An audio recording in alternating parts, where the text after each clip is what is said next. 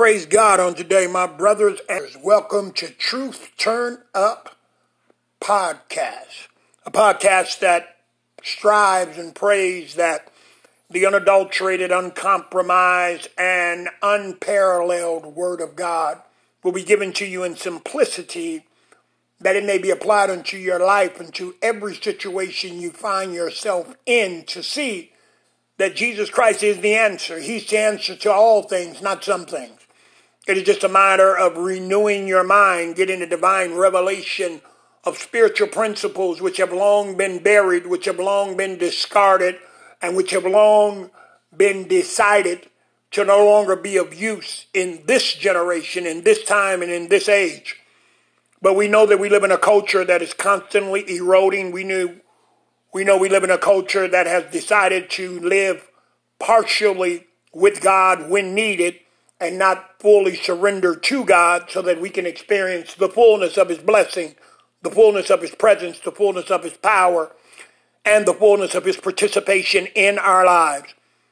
Let us pray. Dear Lord, oh Heavenly Father, we thank you for today. We ask that the word that goes forth right now in the name of Jesus shall saturate our being from the crown of our heads to the soles of our feet, oh Heavenly Father. May it stir up something inside of us. May it renew our minds and captivate us, that we may be fully persuaded to get in the position which you've already set forth for our lives, that we may experience the fullness of what you have ordained for our lives. In Jesus' name, amen. Today we want to look at Romans chapter 12, the first 3 verses, actually just the first 2, and then we will expound a little bit, and prayerfully you'll be blessed and you'll be able to apply this to your life and look at life through a different lens, not a religious lens, not a self-made lens, not an educational lens, not a fleshly lens, but through the divine lens of God. We want the eyes of Christ, because when I'm in Him and He's in me, we are now one, and I have the presence of the Father as He had leading me through a fallen, perverse, adulterous, and corrupt generation to do that which systems won't allow me to do, which other men won't allow me to do, and which the enemy attempts to stop me from doing because of my ignorance and my lack of enlightenment. Romans chapter 12 verse 1 says, I beseech you therefore, brethren, by the mercies of God, that you may present your bodies a living sacrifice, wholly acceptable unto God, which is your reasonable service. We know that this verse is written by the Apostle Paul, who was once Saul, who was touched deeply and immensely by the power of God when he knocked him down on the Damascus road, headed out to persecute more Christians, and he was fully persuaded and never looked back. He said, I beseech you, meaning I beg you, I plead with you, brethren. Those are people that are of like mind, of the same faith, by the mercies of God. God has had mercy on each and every one of us, but He's not only had mercy, He had mercies, because His mercy is renewed every day, every morning, every minute, every hour. We're experiencing God's mercy, Him not giving us what we do deserve in the name of Jesus because of our sin, because of our rebellion, because of our refusal to acknowledge Him as God and what He has done by so loving the world, sending forth His only begotten Son, Jesus Christ, to die on behalf of our sins and to also realign us back in the position of purpose, you understand? So he goes on to say that in order to get into this place, to fully accept and acknowledge that we are in Him and receive Jesus Christ as not only our Savior, but as our Lord, that we begin to present our bodies a living sacrifice. This is not a request. This is a command, that our bodies would be wholly acceptable unto God, and it's our reasonable service, meaning it's the least we can do. God is holy, and if any man wants to see His face and experience His presence, man or woman, then you have to get in a position of holiness. Holiness is not something you do. It's not something you wear. It is not a behavior.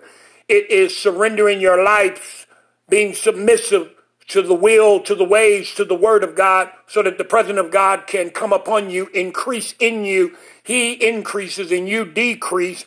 And then the holiness of God will begin to subdue you and abide in you. And the very things that used to captivate you, whether it was fornication, whether it was adultery, whether it was a lying spirit, whether it was alcoholism, whether it was drug abuse, whether it was slothfulness, whether it was doubt, fear, whatever it is, it has to flee. because darkness cannot dwell where the light has been allowed to come in and take over and reign. So you present your body a living sacrifice, and you now open yourself up to experience the fullness of the blessings of God. You go from getting a written word of God to experiencing the Rhema word of God, which is God's presence and his wisdom resting upon you, ordering and guiding your steps, leading you into the green pastures, causing you to lay down by the still waters and experience the fullness of bringing heaven into the earth. You now graduate from going into a physical church building of brick and mortar and stained windows and pews and traditions to a mature spiritual physical house that God can inhabit. And in him, it says in the book of Acts 17:28, you can live, move, and have our being. Hallelujah. In the name of Jesus. Verse 2 says, and be not conformed to this world, but be ye transformed by the renewing of your mind, that you may prove what is that good and acceptable and perfect will of God. You see, coming into Jesus Christ is not about religion. It's about relationship. It is not about staying the same. It is about discarding your natural minds, which can only comprehend and accept natural things, and get a renewing of your mind. Because when you're conformed to this world, then you only live by the principles of this world. And the principles of this world is to destroy your brother, to cheat your brother, to not love your brother, to go along, to get along, to not acknowledge God, or to have a form of godliness but denying the power thereof. We don't want to be a part of that, because that robs you of the fullness of your purpose and the fullness of God's presence in your life, to order your steps, to fight on your behalf, to open doors for you that need to be opened and that can be opened no other way, and to close doors that the enemy has allowed you to anxiously go through, so that you can stay on the path in which God has ordained for your life. He says, but be ye transformed by renewing of your mind. This is the Holy Spirit coming upon a vessel that has opened himself up, as suggested in the book of Revelations in the 3rd chapter, the 19th and 20th verse, when God says to the church, he says, behold, I stand at the door and knock. And if any man hears my voice and open the door, I will come into him and will sup with him and him with me. God is once again standing at the door. He is knocking. But can you hear his voice? If you cannot hear his voice, you know that someone is knocking or something is making noise, and you may not be moved to open the door. You see, it is a process. He's standing at the door. He's knocking. I hear the knocking. I open the door. I allow him to come into my life, into my heart. And then he begins to sup with me, and then he allows me to sup with him, meaning fellowship, meaning intimacy, meaning going into the deeper things of God. He begins to circumcise my ears. He begins to circumcise my heart. He begins to speak divine, sweet nothings unto me, which I've never heard before in my educational upbringing, which I've never heard before in my social background, which I've never heard before in the athletic background. God begins to speak promises unto me, which causes my spirit to leap, which causes my mind to be still and forget about all of the plans and all of the plotting that I may have been doing to try to escape a situation that has been allowed only to usher me into the relationship, only to allow the fellowship to come forth, because God meets us in dark places. It's in the book of Psalms, the 119th chapter, verses 67, it says, before I was afflicted, I went astray. You see, before God allows us to go into the valley of the shadow of death, before God allows us to come to stop sign and yield signs, and he closes door and he cuts the water off in our life, or he turns the light off in our life, we go astray. We pay no attention to his word, to his will, to his ways. But as a loving father, he chastened those that he loved, that he may bring us back into the path of promotion, the path of prosperity, the path of peace, the path of his participation in our life, that we may not just only accomplish good things, that we may accomplish supernatural things, because you live in a world that says the sky is the limit. But you also have a heavenly Father who created the heaven and the earth, that says, in my kingdom, there are no limits. Hallelujah. We want to be transformed by the renewing of our mind. that we may prove what is that good and acceptable and perfect will of God. All he's telling us is, become a vessel in which that I can dwell and abide and freely move through, that you can prove to those who doubt me, who don't know me, or who are unsure about me, that I am, as I told Moses when I sent him unto Pharaoh and to the children of Israel. I have many names, but I am is one of those names, meaning I am whatever you need. If you need healing, that is who I am and can be and desire to be to you. If you need reconciliation in your marriage and with your children or other important relationships, I am restoration to those relationships. If you need restoration of your finances, I am Jehovah Jireh, who can restore your finances. I am whatever you need, you understand, because I created the heavens and the earth.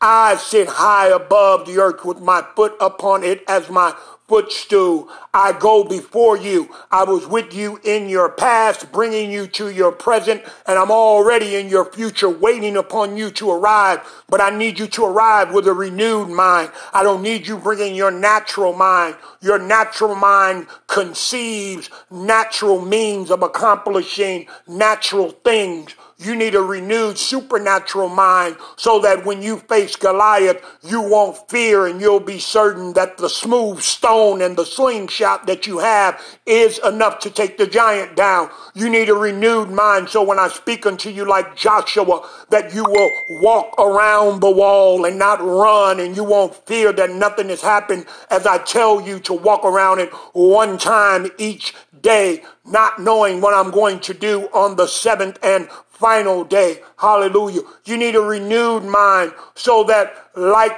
David in the cave of Adullam, you can sit there and wait upon me. Like Elijah at the brook of Cherith, that you can sit there, that I can send the raven, the meat-eating raven, to bring you flesh, and that he will not take one little bite of the stand. You need a renewed mind, like the woman who built the house for Elijah in 2 Kings 4:26, and he gave her the son, and the son died. And when she came unto him after the son had died, he said unto her, is it well with thee? Is it well with thy husband? And is it well with thy son? And the Bible says she answered, it is well. See, you have to know it is well, no, regardless of the circumstances, the conditions, the confusion that you will find yourself in each and every day as you live this life, because you have an adversary, you have an enemy that does not want you to get this renewed mind.